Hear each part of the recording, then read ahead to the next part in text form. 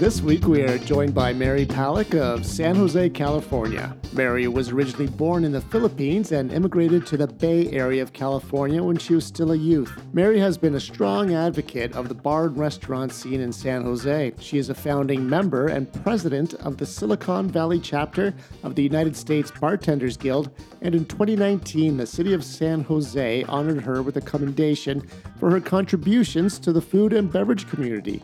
Enjoy the show. Welcome to the Industry Podcast. We are back with another episode. I'm Kip. With me is Dan. How's it going? I'm doing very well, thanks. And yourself? Solid, yeah. Things are picking up as the weather's getting a little cooler. It is getting a little cold lately. People are ready to go into underground dungeons again. So it's been a little bit better business-wise. So that's good. Good to hear. We have an amazing guest for you again this week, a real industry superstar, actually, we're going to bring in shortly. But before we do, let's just take care of get the housekeeping out of the way. If you are into what we're doing, the best way to help us out is to subscribe, rate, and review the Industry Podcast wherever you listen to your podcasts. And shout out, as always, to Zach Hanna Design, at Zach Hanna, Z-A-K, for the artwork. Yep, there'll be a link to Zach's Instagram in the show notes as usual. Yes, and if you are in the service industry and you want to be on the show, you can DM us at the Industry Podcast. Aside from that, I think we're ready to bring in our guest. So we have Mary Palac with us today. How are you, Mary? I'm fantastic. How are y'all doing? We are all right. Mary's coming to us from San Jose, California. Well, let's just jump right into it. What's the scene like in San Jose right now? Like, you work at a bar called Paper Plane, that's correct? I do. Yeah. It's a really beautiful space. Before COVID, it was a very high volume bar. We pack like 250 people in on any given night. But with a seasonal cocktail menu too. So it was really fun. We have a great team there. We are currently closed right now because of COVID. We're operating like a small pop-up, but most of this team is at home staying safe. Our county, Santa Clara County, has probably one of the strictest counties in the state as far as reopening. So it might be a little while until I can step behind a bar again. Oh, it's frustrating, huh? Mm-hmm. I mean, everybody's got to stay safe, but I know it's like when we finally got back to work here in Ontario, it was just like, first of all, it seemed you kind of are a little rusty when you finally get back to it, but it's also like it was such a deep sense of relief to be back at work. You forget how much you miss it. Yeah, it's funny. I think I've had to do a couple of cocktail videos and things like that where I've had to either really make a drink or pretend to make a drink, and everything just feels unfamiliar. Yeah, it's weird. I've forgotten completely what to do with my hands. I know, yeah. It's funny how, it comes back pretty quickly, but it's funny how quickly you can lose it a little bit too, right? Especially for someone who's been bartending as long as you. You were born in the Philippines? I was. We came over to America during what was called the Yellow Revolution or the People's Power Revolution. It was actually a very peaceful revolution in the Philippines in the 80s. But it put in power the first female president of the Philippines. But it was kind of a sketchy time. And we already had family in America. So my dad brought us all over when I was really little to Santa Cruz. And that's where we first lived. And I grew up there for the most part, and that's where I started in the restaurant industry too. My first job was a hostess at Margaritaville in Capitola. Oh, Margaritaville, really? Yeah, but not Jimmy Buffett's Margaritaville. Oh, it was supposedly they were Margaritaville before his chain of restaurants. So they could keep the name, and there were no lawsuits. Okay, and you were young, right? 15? Yeah, I think, I joke, I was even younger. My mom was a nurse, and she would work at this senior care facility, and they had a dining room for assisted living seniors, and I was the drinks girl, and I was like 14, 15 years old, and I would pour box wine for this assisted like living residents. That sounds like And a they're scene from my very living sweet. room. They would hit me on Christmas. But I knew their orders all ahead of time. There was like a little seating chart, which who got red wine, who got white wine, who got blush, all France. all the brands. That's crazy. And then but you at 15, you're actually working at this Margaritaville place? I was like 17 when I Okay, went. 17. So, all Yeah, I right. was 17 by starting to start. Yeah, it could happen. I started working there at 17. That was my first real restaurant gig, and then I started working over in San Jose, just because there was more stuff going on, and I was going to school, so it made sense. And so starting as a hostess, we've had a few other people on the program as well who started that way, either as a hostess or a barback. What do you think that taught you about how, what do you think that taught you that helped you in your career going further? I think hostesses are really, they kind of get like the treatment from both ends. They're the first people that customers greet, right? And especially nowadays. I have a lot of respect for hostesses who are dealing with people at the door. Yeah.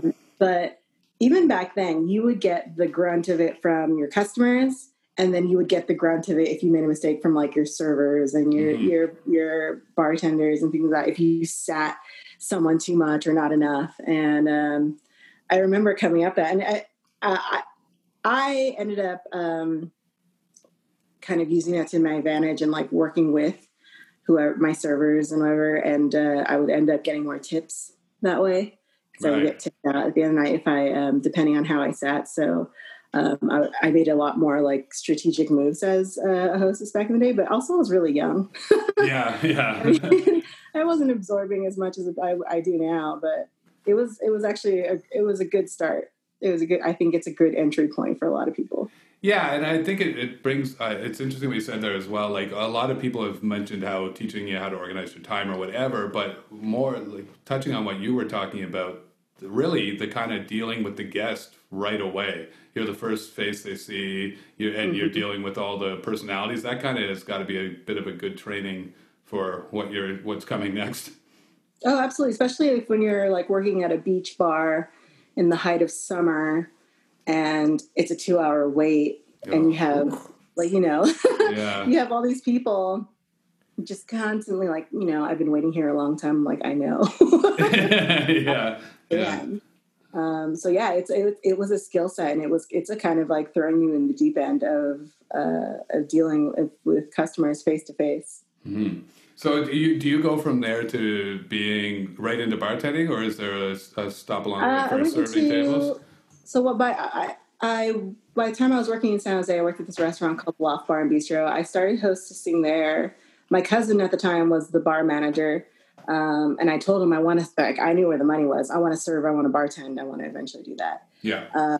So I talked to my bosses, and I was very persistent. Anytime like I knew that there were shifts coming up, I would bug them, be like, hey, I think I could be really good at serving. And same with when I wanted to bartend. I was like, hey, I would really love to train to bartend. And for bartending, I was offered like, hey, just train me as backup. Train me, you don't have to, like, is one of those things I would never do nowadays, which is like, you don't have to pay me for training. Right. Yeah. I'll never do that again. Yeah. But chose like train me so that, you have a backup just in case. And, it's useful for me to have these skills. I sold it. I kind of had to sell it, but I was persistent.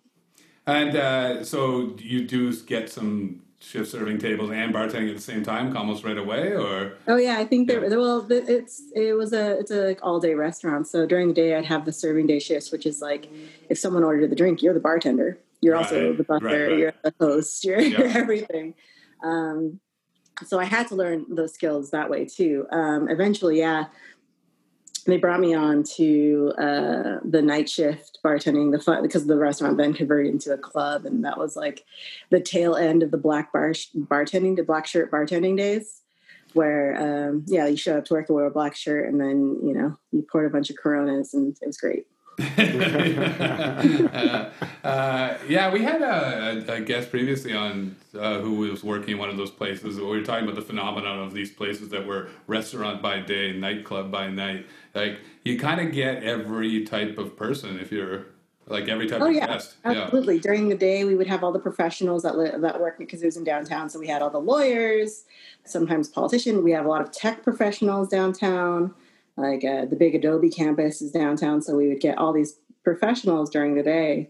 In the evening, it was dates, small families, young professionals still, and then at night, it just completely changed.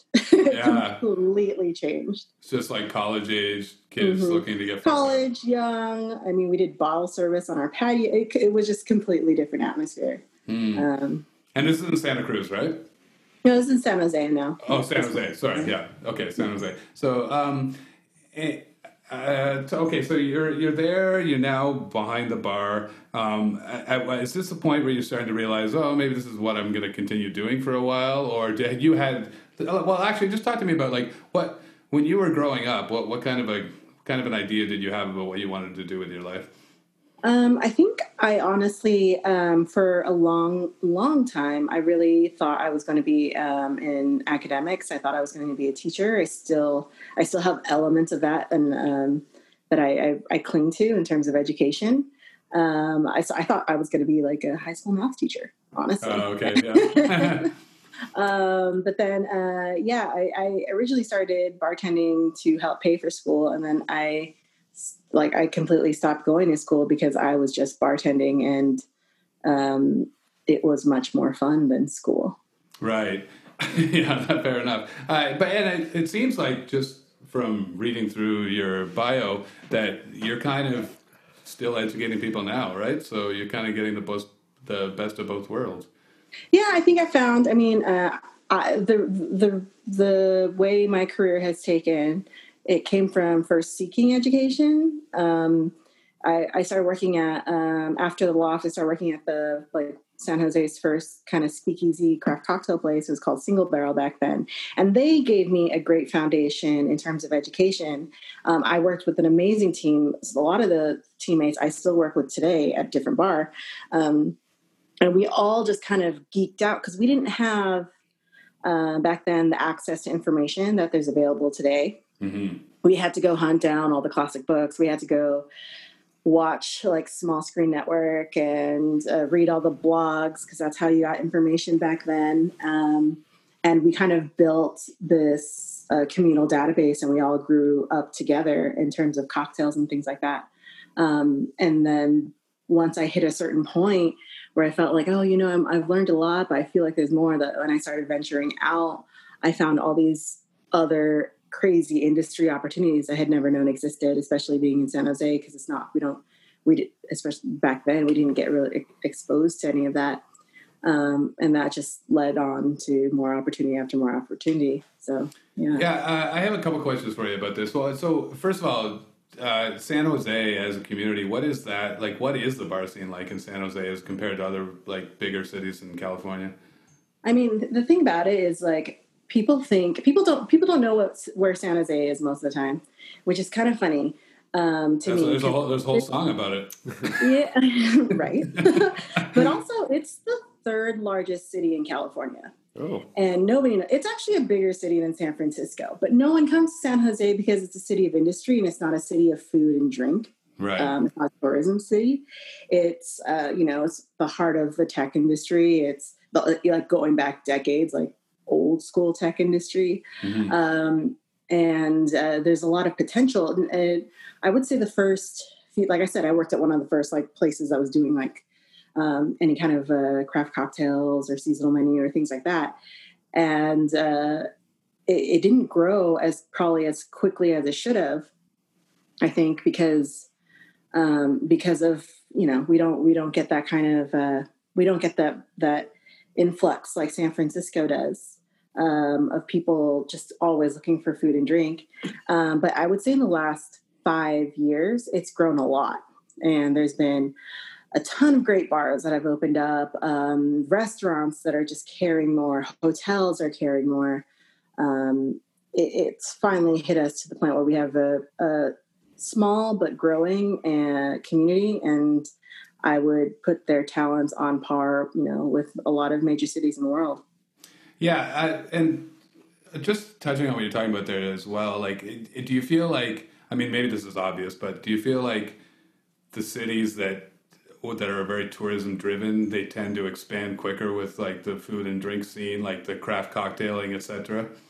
Yeah, because they don't just have their living population that's driving their business, their revenue. They also have their visiting population, and that's what it is. Like our visiting population, we have a small airport. We have people coming in, and a large part of what's driven like some growth for us is we started hosting a lot of these huge conventions. Like Apple started doing their Worldwide Developer Conference in San Jose a couple years back, and that brought us a huge influx of people. And so we didn't get the people who were just visiting because we're just this great, beautiful, known city like San Francisco or New York. Mm-hmm.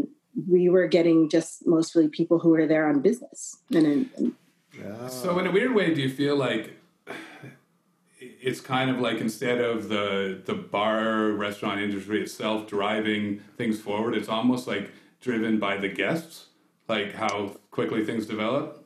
Oh, absolutely. I think for us, for our area, absolutely. It's like, I mean, in certain ways, yes, we're very much, we have our core kind of group of people in our community that have worked really hard by going out to big cities, learning and bringing it back and sharing it. But the need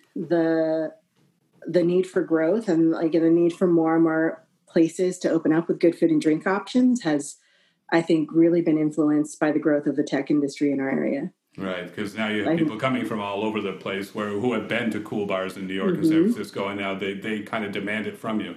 Yeah, and they geek out like crazy. They love our industry. They love cocktails and food. Mm-hmm. I did early on when we had formed our USBG chapter, I did a talk about how like, if you don't step up your education game, our guests are going to outsmart you one day. Yeah, well, that fucking happens all the time. Like, and especially because you do have a lot of guests now who are trying to trick you up, right? Like they've they've read a book or watched YouTube or seen a show about bartenders or gone to a cool bar, and now they're looking like. It's almost like they're testing you every time they come in, and that didn't happen like back in the day. Back in the day, if you made a fucking cool looking smoked drink or made a proper old fashioned for them, they would be blown away, right?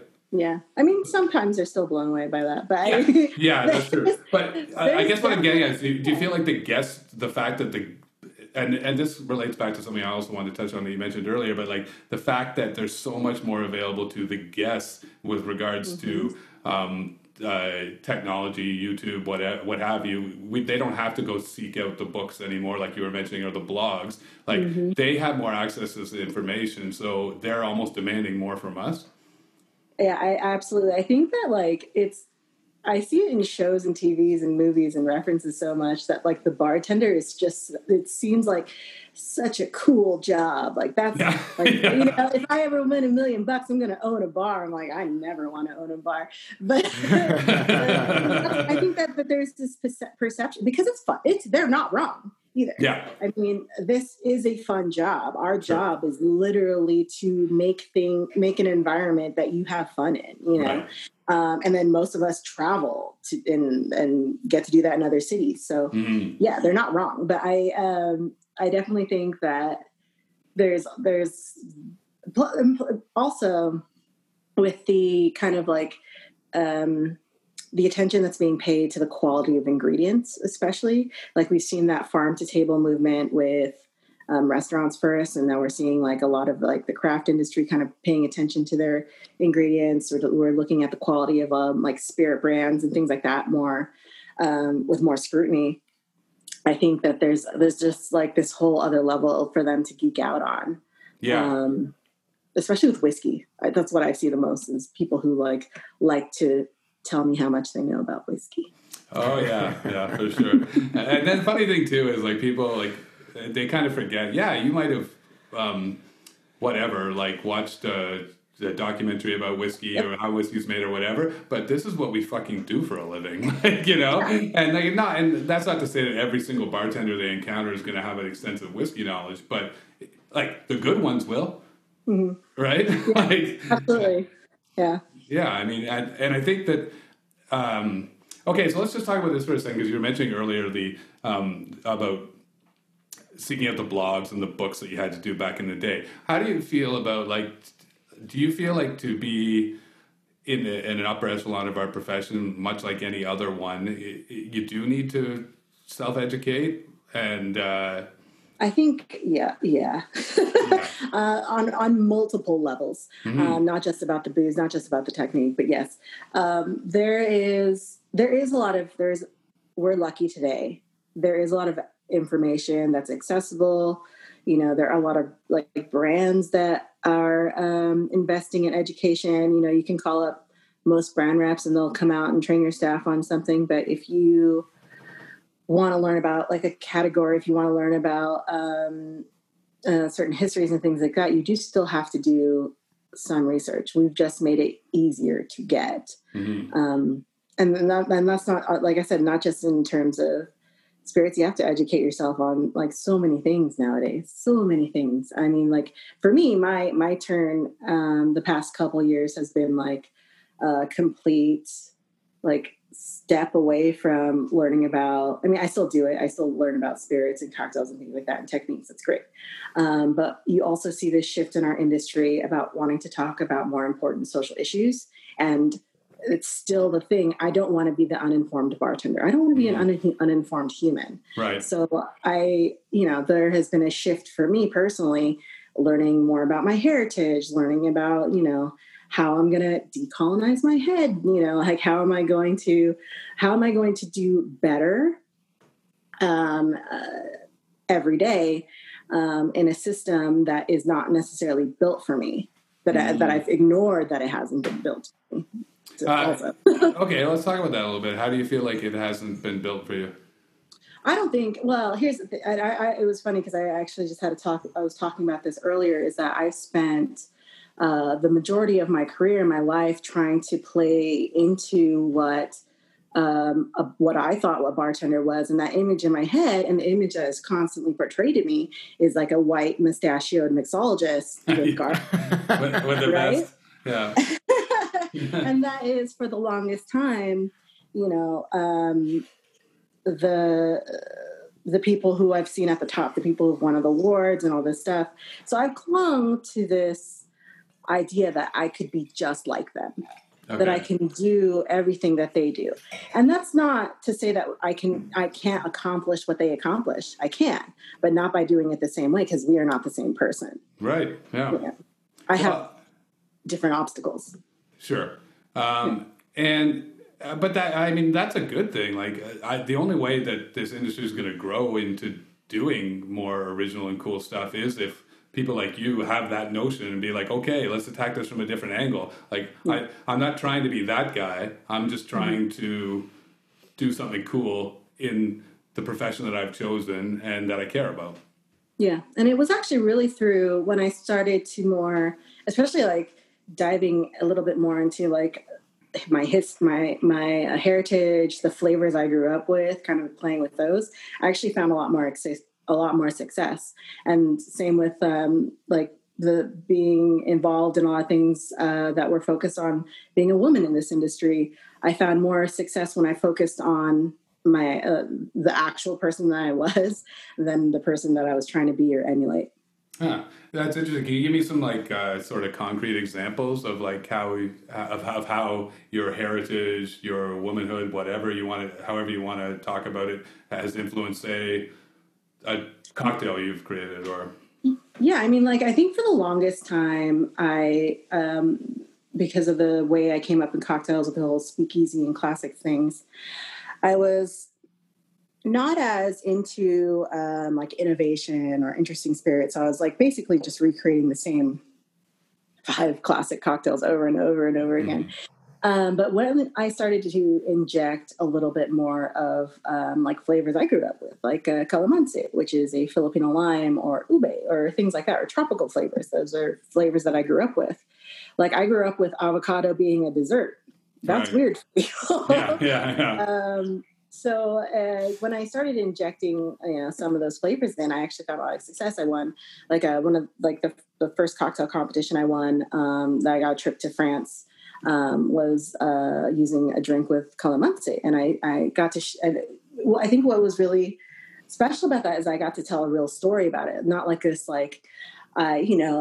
imagined tale of whatever adventure and stuff.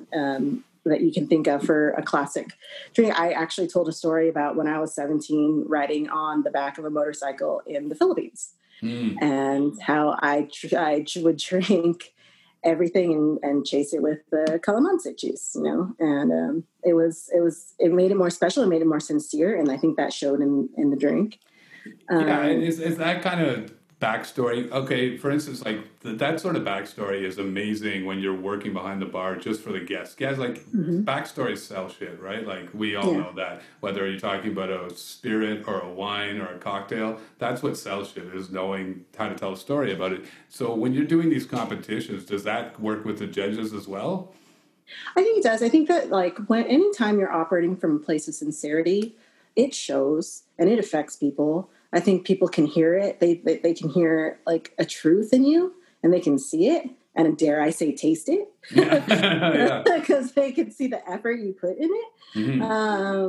Yeah, I definitely think so. It's interesting because I don't do a lot of competitions. I've done a few, but it's when you have the right inspiration and you have a great story to tell, and it comes together in a drink that you're really proud of, it just hits this like kind of perfect storm. And like I'm saying, like the cherry on top is the sincerity of it, and I think people can see that. And how do you feel? So that speaks a little bit to your upbringing and the flavors you experienced growing up in the Philippines or whatever. Talk to me about the woman side of it as well. Like I said, like I spent a lot of my career trying to be the bro, trying to be like, one of the guys. And I probably didn't love women as much as I love them now. I probably didn't, because I saw it as a competition. And then the competition that kind of changed that for me was Speed Rack, which is a competition for women. Okay, yeah. Right? What is Speed Rack? I saw that in your bio. I don't even know anything about this. So Speed Rack is it's done in several different cities in America, and it is a competition held to raise money for breast cancer research. Okay. And the first year I saw it, I was like, that's cool. I work in a high volume bar. I would kill at this. So I went just as a guest, and I was blown away. I had so much fun. And I just saw like there was just this crazy crowd energy and power on stage, and these fierce women like throwing ingredients like together. It was super cool. So I thought, I'm going to do it. I'm going to sign up. I'm going to apply. I'm going to see if I can get it. And of course I get in. And the next year I got in, and I had never done it. So I also didn't know how to train for anything like that. But I had just gone to an event called Camp Runamuck with a bunch of lovely women, and some of them had, and I reached out to that small network that I had just built, and they gave me advice and all this stuff. But really, the day before the competition, we had this dinner for the competitors, and one of the girls was like, hey, does anyone want to warm up in my bar the next day? And I was like, what? And that's when I discovered like the network of women that this competition has created even though they're competing against each other, even though we compete against each other, we train together, we bring people up to come with us together, we celebrate each other's like kick-ass times, and we're there for each other when we break something. And it's this amazing, really, sisterhood of women who've participated in this. And since then, it took me a few years, but the year that I won was the first year that I trained other women in San Jose. And that was super special. Wow, yeah. And sorry, where is the competition held? It's held all over the country. So there's usually like, I want to say like 7 cities. There's always one in San Francisco. There's usually one in Chicago, New York. There's DC, Seattle, Texas, and then those are the regional. And then they usually do a finals, like a nationwide final. Wow, that's amazing. But like and just thinking about what you're talking about, like I can't even imagine if that was an all male competition. It would never fucking go that way. There would be right. no. I just had. Well, I mean, like before that, I didn't even know that existed for me. Yeah, just for bartenders in general. Yeah, I was blown away by how open and willing. Like we were fierce as hell, competing against each other. Like we didn't hold any punches competing against each other, but we also helped each other. But you're supporting each other. Yeah. Do you find that translates into the work environment as well? Like this industry, although I've worked in several places where it's just like great camaraderie with everyone ends up being friends. We all I have lifelong friends from places I worked at 20 years ago, but like there is a certain level of competition to that as well because you're competing for the best shifts or like to get like promoted to head bartender or whatever the hell, right? I think so, but I think that depends on the culture of your workplace. Mm-hmm. I've been lucky to work in places that are very centered around team tending, like we all pull tips, we all bartend as a team, you know.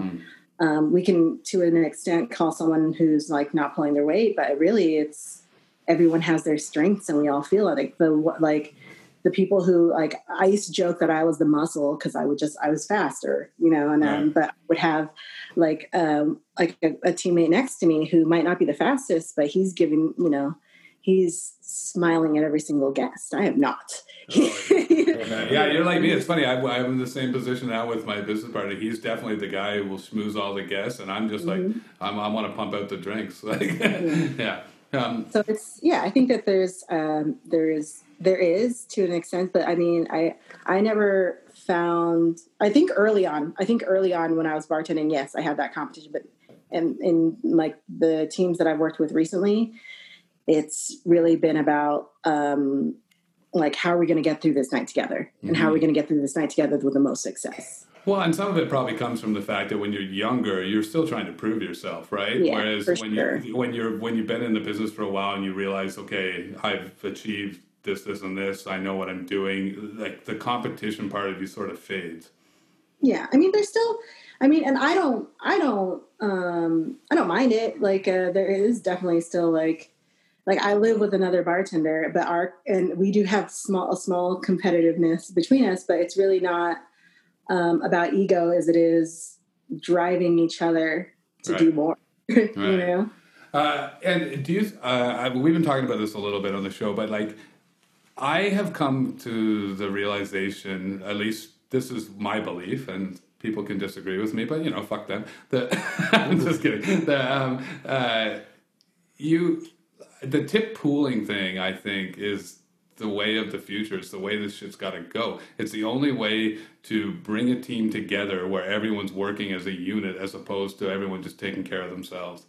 Yeah, I haven't not had a tip pool since I was just a server handling my own tables. So, I've the only kind of bartending I've known is a tip pool. But what about pooling with the servers as well? I've never had to do that, and that's, I think, here the thing about it is there is a shift that's going on in our industry, whether we're ready for it or not, and we're going to see lots of different kind of structures coming out of it, particularly, and not just including servers, we're talking including back of house, because you want to talk about like unfair tips or things like that. Back of house has been out for a long time. But yeah, I mean, like, I'm for it. But I'm more for finding a way that we can bring this industry to a place where hospitality is seen as a valued service. The food and drink industry is seen as a valued industry, so that we can charge the appropriate prices to pay people their like livable wages. Right. Okay. Talk to me a little bit about it, because you're doing some work with that regarding that right now, right? Well, no, it's not so much about. It's more about saving. The organization I'm helping organize for is called Thirst Trust, and really their goal is to right now first goal save bars and restaurants, right? Because we're not doing so great as a whole as an industry. And one of the ways that they're attacking that is that they want to find ways to convince our local legislators who run committees, particularly regarding like insurance, to make insurance companies pay out claims for loss of business during this pandemic, which I've seen so many businesses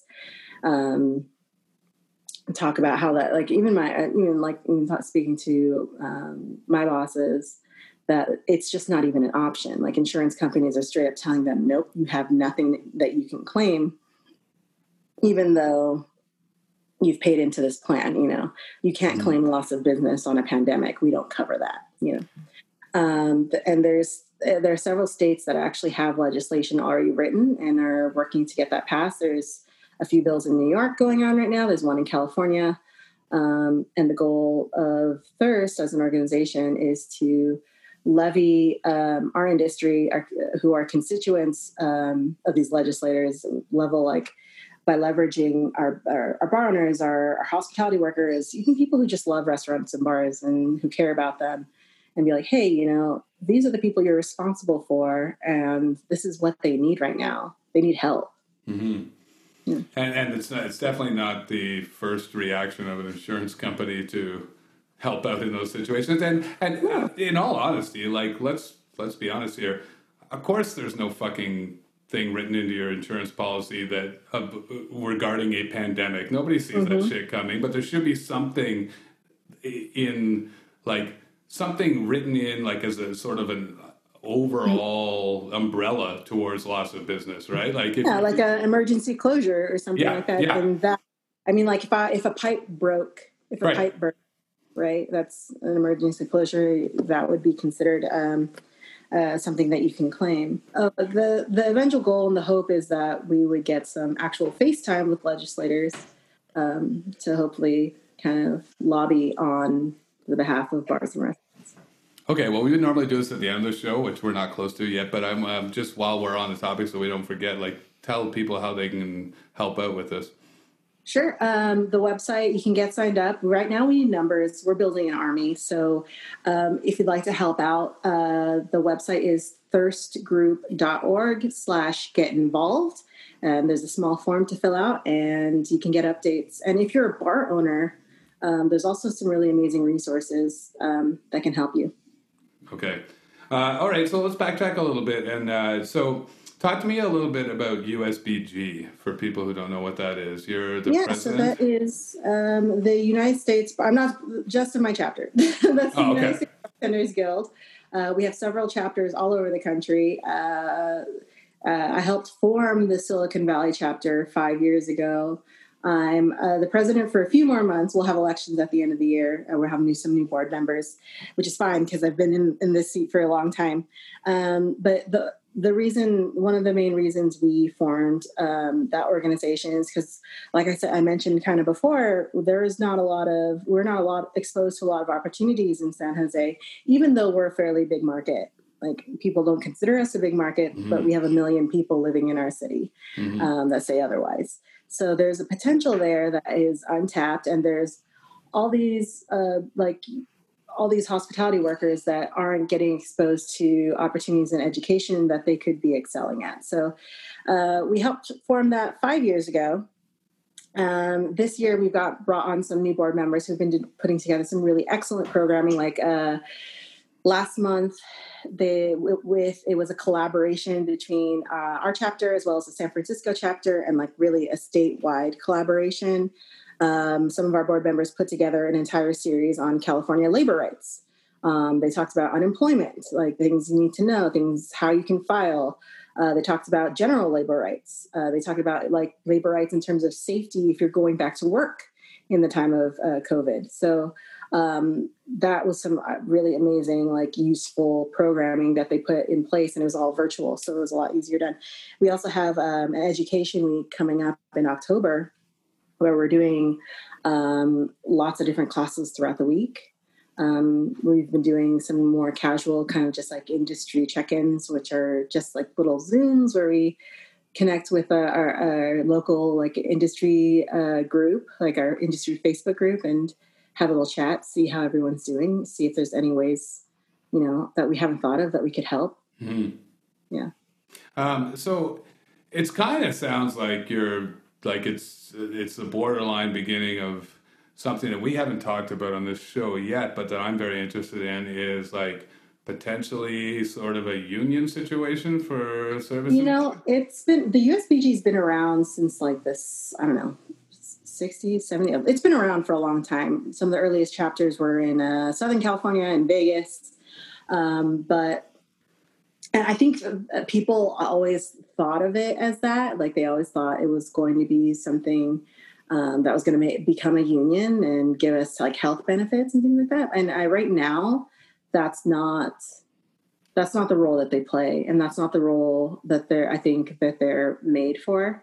It's a trade organization that's meant to support and educate and create opportunities, but it doesn't have the same like weight as unions, not yet at least. And I don't know. Sorry to interrupt you. Does the service industry need a union?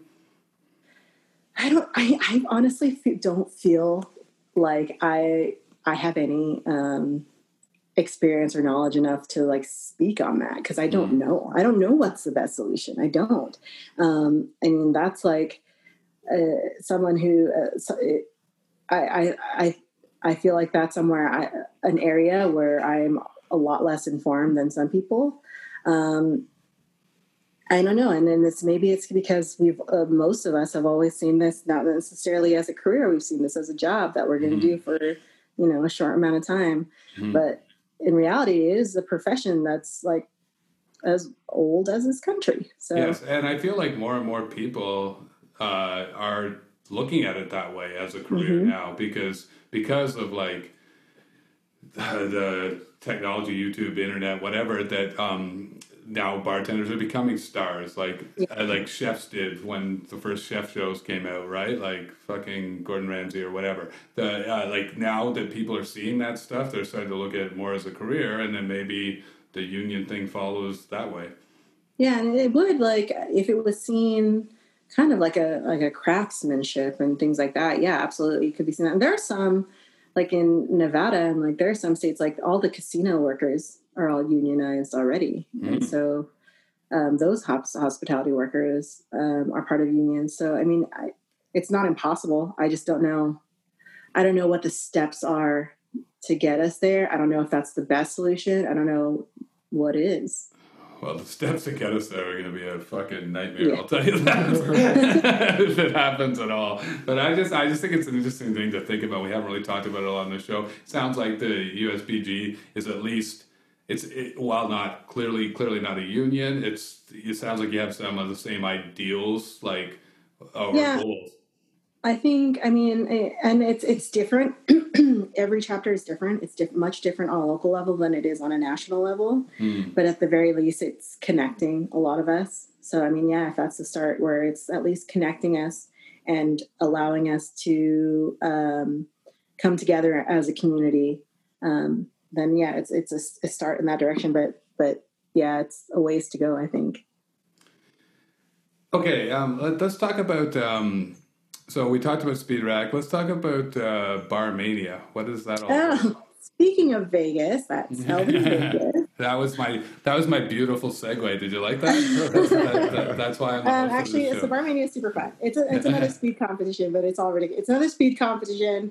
Another one for cancer, but this one is time for St. Baldrick's. It's for children's cancer research. That still counts. That's good. We should. And it started by a beautiful man named Nectali, and he owns 2 bars in Vegas, 2 restaurants and bars. They're awesome, Herbs and Rye and Cleaver. And he originally started Barmania like on a whim. His partner was going to shave her head to raise money. And he's like, fuck that, we can do better. And so he brought a bunch of his friends. And there was this old competition called Rematch that was like basically a speed competition where you threw money down and you had this set round of drinks, and whoever went fastest and nailed all the drinks won. So it's formatted like that, where you get a bunch of bartenders from all over the country, and then you invite them to wear their most ridiculous costumes, and then you put them in a completely packed bar where everything's sticky because the person before you just demolished the bar, and tell them to make 12 drinks as fast as they can. And do you know the drinks in advance, or they're just showing? Yeah, you know the drinks in advance. There's almost always a Ramos Gin Fizz. There's always a blended drink. There's a couple of shots. There'll be like shots of tequila or shots of Jaeger. There's like a daiquiri, and then like, I don't know, 5 other drinks. I can't remember. So, like, what's a good time? My time in Vegas was, I want to say, 2 minutes and 6 seconds. Jesus. And my time in Puerto Rico was when I won the second time, was 2 minutes flat. Holy fuck. Yeah. It's going to take me 2 minutes flat to just digest that. Yeah, it's fun. I mean, like, I had the advantage of already having done speed rack for several years and having won that competition, so I knew how to train for a speed competition. How do you train? Huh? How do you train? Meticulously and every day and for several hours a day. It is a process. So for speed rack is a little different because you don't have one round. You have 15 possible rounds that they're going to call that day. So, but it's only 4 drinks. Okay. So you make those drinks as fast as you can. And like a good time for that for me was 36 seconds. Okay. So that's a different animal. But I would train. I'd collect bottles. Wait, sorry, 36 seconds for 4 drinks? Yes. Damn. Yeah. They might be easy drinks. They might be like a Negroni, margarita, a sidecar, and like a... Yeah, but it's not like a drink with a recipe in the title. Yeah. Oh my gosh! When I first started bartending, a girl, like a brand new girl who they had just hired, was like, "How do I make a 7 and 7?" I'm like, "Girl, it's in the name." Yeah, that happened to me one time when I was working. Someone asked me, "It's like, how do you make a rum and coke?" I'm like, "Recipe in the title." And then she got embarrassed and she was just like, "No, I mean, how do you make them here?" I'm like, "Again." But yeah, that's like a smart ass answer. Yeah. But yeah, I mean, so yeah, I would train every day. I would track my time. Sometimes I'd fill myself. Barmania was a different beast. It's a lot more, I mean, like speed rack is very high pressure because you're on a stage. Well, they're both very high pressure, I guess. But Barmania is definitely a lot more fun, and like people like throw dildos in the blender, and it's just crazy. Yeah, it's just crazy. So it's like it's a lot more like, it's not as intense as speed rack is, because speed rack is like you've put your all in. I put my all in both of them, but Barmania was just like, it was just so much fun, and at that point it was just like, I don't know, like it's just like a raging good time. It's fun. So you have, so now that you've already won these, so that you're already a champion, can you divulge some secrets to anyone who might be listening about how to train? You know what? I'm an open book. I have literally trained, particularly for speed rack, I have literally trained girls all over the country, just like by FaceTiming them. I'm like, all right, let me watch you work. And they'll be like, no, that's wrong. So what's the number one thing you would tell somebody if they're doing one of these speed competitions? Like what's the golden rule? Use both hands. Especially if there's speed in so many areas. You're using one hand? What is that? You know, at any point, you're using one hand? What is that? You have 2. Use both hands. Yeah. And no one knows how to. No one is trained to be ambidextrous. Like, No, you have to train yourself for that. I mean, some people are obviously ambidextrous. Well, Yeah, if but you've been at I got brought up in like free pork programs where I was trained to be ambidextrous, but like that's like rare. You don't see that often anymore. yeah, and for people who aren't legit ambidextrous, there are like it takes a while for you to train your offhand in concert with your dominant hand, right? Absolutely. Yeah, like that's not easy, especially when you're like free pouring a shot. Yeah. Yeah. How do you get involved in these competitions? Are you like, all you have to do is just apply, or You apply, yeah. There is, for speed rack. It's been different this year, obviously with COVID, but their applications usually go out in fall/winter, and then Barmania, Nectali usually will announce it via social media that applications are open, and they go to the Herbs and Rye website and they sign up. And I got involved in this because like I saw someone else do it, right? I saw someone else and I was like, that's cool. I want to do it. And yeah, I did. And that was part of that was because I, like when I was seeking all those educational opportunities, that also meant I expanded my network beyond just San Jose. That's huge in this industry if you want to get into like doing Tales of the Kata or whatever, right? It's the networking is massive. Like, and obviously that's become a lot easier through social media. Like, when you started, were you able to network through social media, or was it mostly? Oh man. Yeah, a little bit, but I mean, I was like so cheesy. I made business cards. That's good. Business cards. They said like my title was bartender/ambassador of fun. I still have them. I still use them. They say I still have my critical information. So whatever. But yeah, no, I did. But I also and I started locally when we started getting like brand trainings and things like that. I would always go up and thank whoever was hosting. I would thank whoever was educating. And then, yeah, well, Tales was a big catalyst for that too, as I went to Tales just as like someone who wanted to go to seminars and stuff, went to a ton of parties. And after every single seminar, I would go up to the presenters and thank them and hand them my friggin' business card, like a cheesy little nobody. Here's my business card if you're ever in San Jose, but why would you come to San Jose? Yeah, you should try Kitchener. But I did it that way for a long time. Social media, yes, it did help in terms of staying connected with people I'd already met. So like if I met someone or if I'd taken someone's class, I would immediately go, request them and send them a message. Or if they left, man, a lot of times like presenters will leave their like email up there and they'll be like, if you want our deck, send us an email. And I would always email them. And yeah, I've been really lucky that that I've gotten to do a lot of opportunities that are like heavily network based, like the Cocktail Apprentice program at Tales. There's Camp Renamuck, which is like building a tiny village in Kentucky in the summer. And oh yeah, can you talk to me a little bit more about that? I don't know what this Camp Renamuck is. Yeah, it's been around for It's been around for like 7 or 8 years now. And it's literally a summer camp for bartenders in the middle of Kentucky, and you go do the Bourbon Trail, and you go to different distilleries and things like that. And then throughout the week, you're literally in a children's sleepaway camp in the middle of Kentucky. That's where everyone stays like in bunks. And you kind of connect with your first year cabin because you have a cabin of people. That's who I trained with for Speed Rack for my very first year because I didn't know anyone.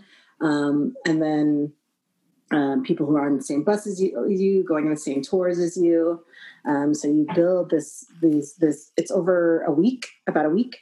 And you build some really strong friendships with people who are like, I was obviously the only person from San Jose for the longest time. So, and for my first year, there was very few people from the Bay Area or California in general. So I started connecting with people from like New Orleans and New York and Seattle and places I'd never been yet. This was like 6 years ago. So just talking to you like through how we've been talking so far, the sense I get from you is that a large, and you can correct me if I'm wrong, but it's my show, so probably don't do that. No, I'm just kidding. I'm just like, what I'm getting from you is that a large part of your career has been driven forward by your just thirst to put yourself out there. Would you agree with that? Oh yeah, 100%. I mean, Good like I answer. said, nothing was coming. Nothing was coming for me. There wasn't Yeah. like people lining out the door in San Jose to be like, Mary, we want you for this thing. I had a lot of it. I had to go seek out. But I would. The thing that is the most beautiful thing about bartenders, the most beautiful thing about our industry is most people are really nice. Most, not all. But like when you get to know most bartenders and you ask them a question and or if you ask them for help or if you ask them for advice, like, hey, how did you get to do this thing? I'd like to do it. They'll tell you, more people the people we look at as leaders in this industry are extremely accessible if you tried. And so everything that I got to do, I would get to go and do more things because of someone I met there. So like I first went to Tails. That's when I first heard of Camp Runnamac. I went to Camp Runnamac. I heard about all these opportunities with like San Antonio Cocktail Festival and Tales of the Cocktail doing like the CAP program or Speed Rack. I went and did all those, and that would just connect me to more and more industry people who would just start like, oh, hey, who do I know in San Jose? Oh yeah, that one girl. So, and it's finally gotten to a place where I get to bring that back. I get to bring that stuff home and I get to be like, hey guys, these are the opportunities that we have right now. These are the things that are going on. These are the competitions that are open. Like, and I also start seeing like brands investing directly in my community, like World Class, which is this huge, global competition. They did one of their like world-class clinics in San Jose this year instead of San Francisco. Jim Beam did their gym class in San Jose instead of San Francisco. So like they're people, I'm not the only one seeing it anymore, which is really nice. So do you feel like, you must feel like some of this happening in San Jose now, as opposed to like say San Francisco, which would be the more obvious choice. Some of that's got to be from your own influence. I mean, I'm not going to be here and be like, I made this city. No. That's my job to tell you that you did that. But I will say and I think this is what you're picking up on. I love making friends and I love making connections. And if I can do that, not only to like, and for the longest time I was doing that just for myself, because I wanted to learn and things like that. But at a certain point, I felt this real need to connect other people to that. I also saw this like burgeoning talent in my area that I needed everyone else to see too. I love that. So I'm not going to sit here and, but there was like a solid, I want to say like year where once a month I would get hit up by like a brand ambassador. So I'm like, hey, I don't know anyone in San Jose. And I would do like the full like cocktail like crawl where I would just be the unofficial ambassador of San Jose, where I'm just taking everyone to all and introducing them to all like the decision makers and things like that. Like, hey, this is my friend who runs this bar. This is so-and-so. They work for this company. If you ever need education, things like that. And that was like, that was an investment of my time in order to get people to pay attention to a community that I thought deserved it. Well, I love that, and I'm very much behind that notion of like paying it forward. Like the only way we're all going to expand our own local communities and then therefore bars and restaurants as a whole across the globe is to reach out and share, right? Like we need to be this whole profession needs to be a community and not working against each other because, oh fuck, I don't want like this pub crawl to go to that bar instead of my bar or whatever, right? Yeah. Like we need to be working together. That's the only way we're all going to advance. Yeah, absolutely. It's whole and it's hard, especially when you're starting out in a smaller community where there's only like a handful of bars and things like that. It's very easy to go the very competitive routes, like us versus them. But it's like, oh, none of us are going to get anything if we're going to keep it like that. Right. And I think just the logistics of it, nobody, like when I was like, I'm old, then I'm an old man, but like when I was growing up, when I turned legal drinking age, we would, me and this guy, Dan sitting beside me would sit in the same fucking bar for 7 hours drinking, right? But nobody does that anymore. Nobody wants to sit in the same place all night drinking. They want to hop around. So the only way to so the best scenario for all bar owners, bartenders, servers, whatever, chefs, is to have a community in a region where people want to hop around to all of them. Like I said, like we're not known as a food and drink destination necessarily, but like I said, that there is real talent here and there's real potential here, and the more we grow together, the more I see people kind of paying attention. Yeah, well, and that's the thing. Like, it's all about the communal growth. I think that's what we all have to get behind.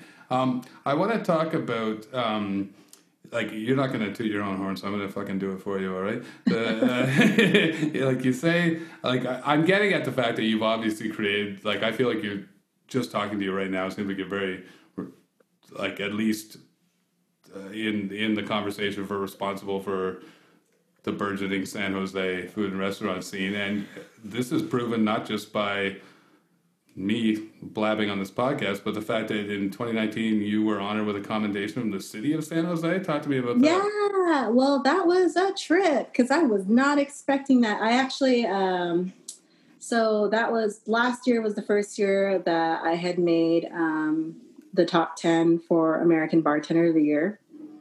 And that's the first time for Tales of the Cocktail, and that's the first time anyone from San Jose has really ever made that list before. And the local paper did this whole story about it, where it was like the headline was like, "Bartender from Paper Plane puts San Jose on the mixology map," and I cringed. Oh my god! It was like my picture, and I'm like, oh no. And who knew there was a whole map of mixology? But shortly after, well, the thing about that too is like I'm lucky that my workplace, it's a great place to work, Paper Plane, and they have like we have our local government's pretty close, and they go to the restaurants and bars in downtown. But I got approached on I was literally on a Friday night. And working at the bar, I got approached by these two people like, hey, we work for Councilman Peralez's office, and he's thinking about giving you a commendation because of your nomination for this award. And I was like, what? Are you guys drunk?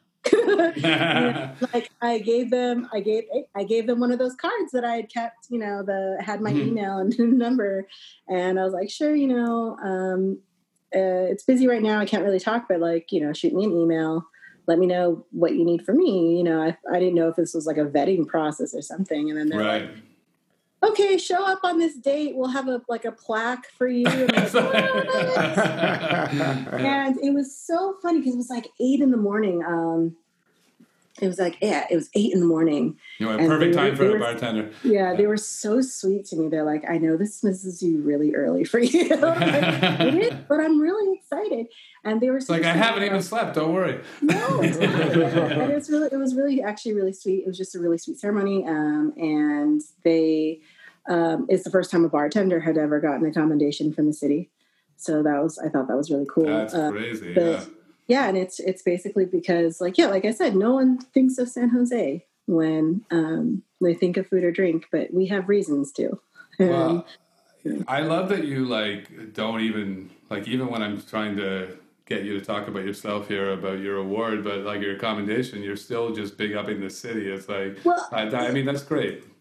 The thing about it is, I don't even believe I'm the best bartender in my own bar, and that's 100% fact. I work with one of the best teams in the world. I do not believe I'm the best. So when I get and it's not, yes, these awards are really special, and I'm super honored and absolutely floored by the support and love that I get from the greater bar community to get kind of recognitions like this. But at the same time, I'm doing the same job as hundreds and thousands of other people, And I know that we can't take ourselves too seriously. No. Yeah. And I'm like, I know what I do every day. I know what my team does every day. And I get to go and I know what I've seen traveling the world and sitting in front of bars. I see what they do every day. So it's the only difference that I can see is that I like to meet people. I like to put myself out there, and and that sort of makes its own mark. But I know I'm not doing anything that different from a lot of really awesome people in our industry. Well, I'm going to go on a limb and say that you're probably the fastest bartender at your bar. All right. I mean, like, if you can admit to that one, I'm pretty fast. I mean, it's been a while. Yeah, well, you gotta dust off the chops. But okay, talk to me about Paper Plane as a bar. Hopefully, I'm assuming that eventually you will reopen. And yeah, eventually we will. I mean, like,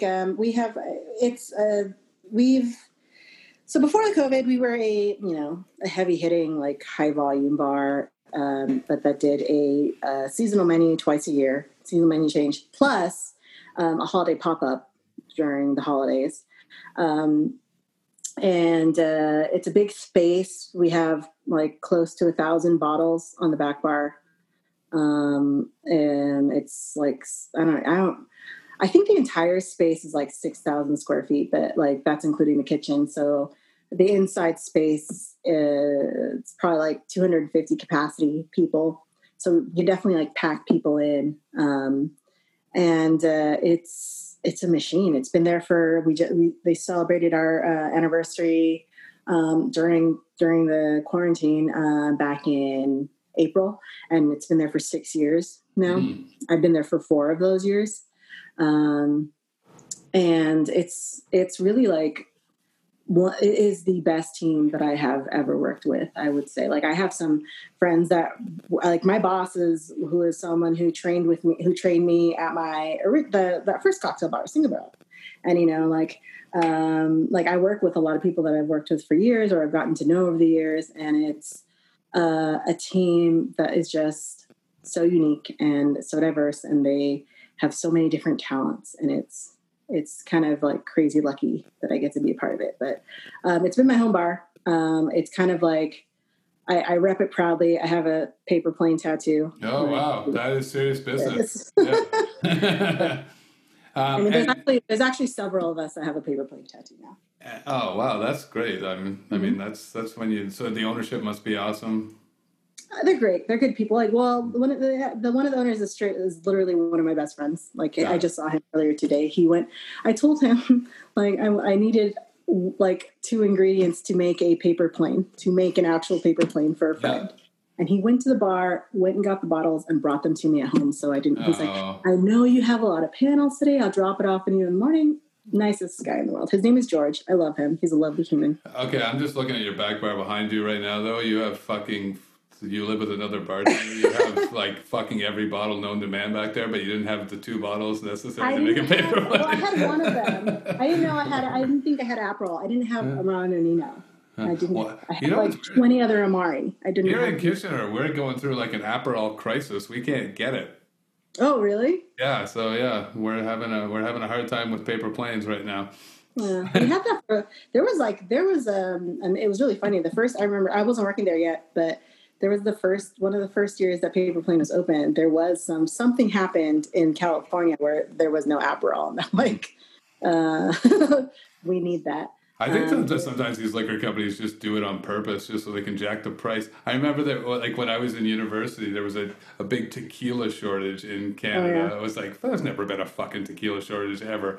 But it's a little different for you. I mean, I think for us too, state by state, super different, right? Because liquor laws are super different state by state. But I'm sure it's different for you. But for us, it's almost always like on the distributor side, like they didn't order enough, or right, yeah, or a shipment is like lost at sea. Oh, that's one I always hear. Oh, it's on the water right now. It's on the water. Yeah. What the fuck does that mean? Like literally on the water, just lost at sea. Or like we had, I think that what was holding up that particular time, there was a huge workers' strike at the shipyard in Oakland. And like it was like held up for like a month or something. I remember that. Unions fucking us this time. Unions. Okay, so at Paper Plane you're doing but you're still doing like craft cocktailing, but just at very very much. high volume. Yeah. Yeah, very much. Even, like we've figured out ways to be smarter about it in terms of executing the cocktail. Like we have keg cocktails. We'll batch a few drinks here and there and stuff like that. We try to make it we try to make it so that the drink is unique. They are interesting, still accessible and executable, and especially at our venue. My roommate, his name's Patrick. He's a big science geek in terms of cocktails. Like he has we have a lot of equipment in my house that I don't know how to use. Like molecular shit, yeah. Yeah, he has like a rotovap, a chamber vacuum sealer. There's like a homogen. He has some stuff in there I would never touch because I don't know how to use it. It's very expensive. Yeah. But he has managed to figure out how to use those techniques to really make better drinks that only he can make using this technique. So he figures out ways to make really, really cool creative ideas. I'm more of like simple in terms of ingredients. I'll make at most one homemade ingredient, and the rest I want it to be kind of accessible drinks. And I think our whole team operates in different ways like that, so it balances out. That's what's important, right? Like, do you feel like the key to like any good team is having I know this guy. A shout out to Paul Beamer in Kitchener, Ontario, who likes to talk about his staff. He owns a fine dining Indonesian restaurant, and he likes to talk about his staff like a hockey team. Like, you need a center, you need two forwards, you need two defensemen and a goalie. Like, do you feel like that's a way to build a team? It's like Well, we were just like when we were talking about, as I was kind of talking about earlier, like in service, you kind of have those people who are stronger at one thing. Like someone's going to be the muscle, someone's going to be the chatty Cathy who's going to keep all the guests happy, and someone else is going to have the knowledge, or you're going to have some kind of balance amongst all your team. 100%. The same applies when we're trying to, because we build our menus as a team. We start our menu process about 3 months before we do a menu launch. We start it with submissions. So we have to basically draft up raw ideas of what we're thinking about working with a drink. And we have submission forms that we send to our bar manager, Ryan. And then we have about 3 or 4 weeks of that. And then we have about 5-6 weeks of R&D where we meet once a week, and we test out the ones we think could work, even if they don't work, and we do it as a team. We collaborate, especially because sometimes we have younger members who are just, because we brought them up from barbacks, and they're just starting to develop cocktails. So little babies. Yeah. So we usually provide some feedback for them to kind of help steer them in the right. Because sometimes, it was really I've seen some people who are just throwing some stuff together, and I'm like, I think you don't want to do that. You'll have 9 ingredients, and I'm like, I don't know what any of those ingredients, what purpose they serve, other than you can say that you have 3 Amaros, a bitter, chartreuse, and all in one cocktail. Can I ask you something about that? Because I think that there's I don't know what it is. It's either the fact that someone is young and just starting out and hasn't figured it out yet, or it's a trend, and I can't figure out which one it is. So maybe you could of putting 15 fucking ingredients in a drink that really only needs 3. One, we have never had the access of ingredients that we do today. I used to hunt down violet liqueur back in the day. We had creme yvette. We didn't have violet liqueur. We had creme yvette.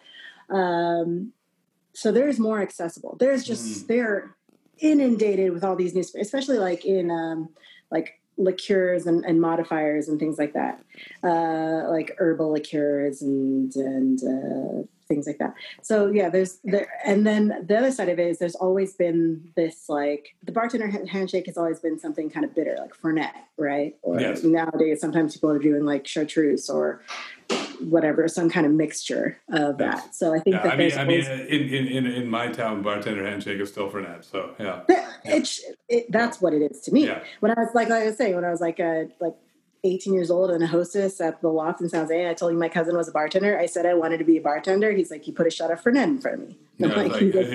Let's see. Yeah. Get used to that. But that's always been an element of I don't know, a thing between bartenders. Yeah. So there has always been this not challenged, but like we've always wanted to go for the bolder flavor, go for the weirder thing, because we're trying to stay ahead of the game, and I think that has influenced like a lot of younger cocktailers because they're starting to taste these things for maybe the first time. They're like, "That's freaking interesting. I want to make a drink with it." Well, that's interesting too. I think that would work. And I'm like, no, it doesn't really. But I mean, I get where the energy's at. So yeah, I think it's accessibility to all these ingredients. It's inexperience in understanding flavor and balance. Yes. But it's also like, yeah, that sounds cool. Like it's like I would read that on a menu. I'm like, oh, that sounds cool. Well, it's like I remember like the old Bill Clinton campaign where it was like, "Is the economy stupid?" I feel like for a cocktail, it's like, keep it economical, stupid. Like just dial it back. Yeah. No, you're not going to be making a drink with VEP, man. That's not going to happen. Sorry. No. But you're right. Like all this new shit that's available to us, of course, everybody wants to try everything, right? Like I kind of get it. Okay, I want to talk a little bit about going back to Tales of the Cocktail. This year, you also got nominated again, top 4 bartender in the entire United States of America. Is that good? Wow. Yeah, they announced it on Thursday. Oh, it's been like 3 days from. So by the time this podcast airs, it will have already been announced, and maybe this will just drive our listenership. That's exciting as fuck, though. Or I will have lost, and it will do nothing for you. Well, Jesus Christ, top 4 in a country that's known for cocktailing like your country is more than any other country in the world, maybe except maybe Britain, maybe maybe. Yeah. Asia's catching up. Asia's is that right? Yeah. Asia's doing some cool stuff. Shout out my Asian community. They're doing cool stuff. But that's fucking incredible. Congratulations. Thank you. I found out I made top 10, and I'm more involved with the Spirit Awards this year, helping with the judging and stuff like that too. I'm not allowed to vote for myself or anything like that, but I didn't really, I wasn't really sure how this year was going to go with everything going on. But I found out it was top 10, probably right at the beginning of the pandemic. And then they held off on the final news for the top 4, until last month. So I had no idea. And I honestly, I forgot about it. Forgot that they were going to announce. There's other shit going on in the world. That's understandable. I was taking a tequila class online. I was like doing some stuff. I went back to school this semester, so I was like, I was doing other stuff, and all of a sudden, like one morning, I got flooded with text messages like, "Congratulations!" I'm like, "What are you guys talking about?" And I honestly didn't expect it because there's that. I mean, if you looked at the top 10, it's a tremendous list of really amazing bartenders from all over the country. Really amazing people. And the top 4, I mean, like one of them, Kevin, who's just up the way in San Francisco. He's like, his bar just won Best American Cocktail Bar today. What bar is that? Pacific Cocktail Haven. Oh wow! And they're literally one of my favorite places to drink other than my own bar. And I'm sitting here on this list next to him, and I'm like, this is the dude I've looked up to for years. So this is kind of weird, So it's really cool, and I'm like I said, like it's one of those recognitions I'm completely floored and honored by, but at the end of the day, doing the same job. Yeah, well, and you seem to definitely have that groundedness about you, where it's like, yeah, you're just doing your job, and the shit comes when it comes. But honestly, you should feel great about that. I mean, that's fucking amazing. Thank you. I feel great. Okay, I'm going to let you go soon. You've given us a lot of time, but I want to give you. I want to ask you a couple questions. What has been your favorite?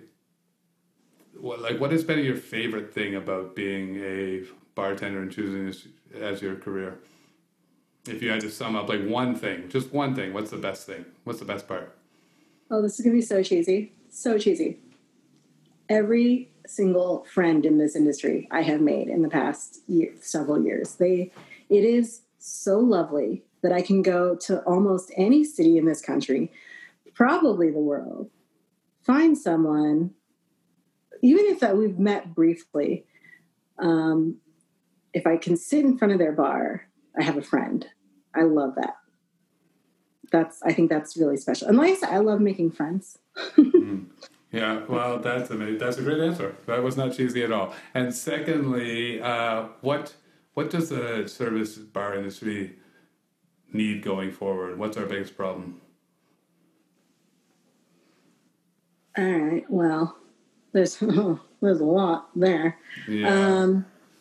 Right now, we need support from a bigger community than just ours. We need support from legislation. There are still cities in this country that can't do to go. We need, support in terms of safety, like who's going to be enforcing these new safety precautions in bars and restaurants moving forward. We need help, and we need people to see us as valuable. We need help on a bigger scale, and we need it from the government, the legislation, local offices, whoever can help us. We need help on a huge, huge scale. That's well put, and I appreciate you saying that. I appreciate all the time you've given us today, Mary. Let me just tell you, you're fucking super cool. Thank you so much for doing this. I hope that one day when we're all allowed to leave our homes again, that I can make it out to San Jose and we can have a bartender's handshake. Yeah, absolutely. I'd love to come up to Canada. Yeah, you should. It's yeah. Well, you should come up to Canada if that's ever allowed to happen. It's much less of a dumpster fire up here. I know. I'm secretly trying to marry someone up there right now. Well, Dan's still single. Yeah. Mary, thank you so much. We really appreciate your time. Congratulations on the Tesla cocktail. I got my fingers crossed. I've got my favorite in the race. That being said, I don't know any of the other three. Good luck, and thanks again. Thank you so much. Thanks. Okay.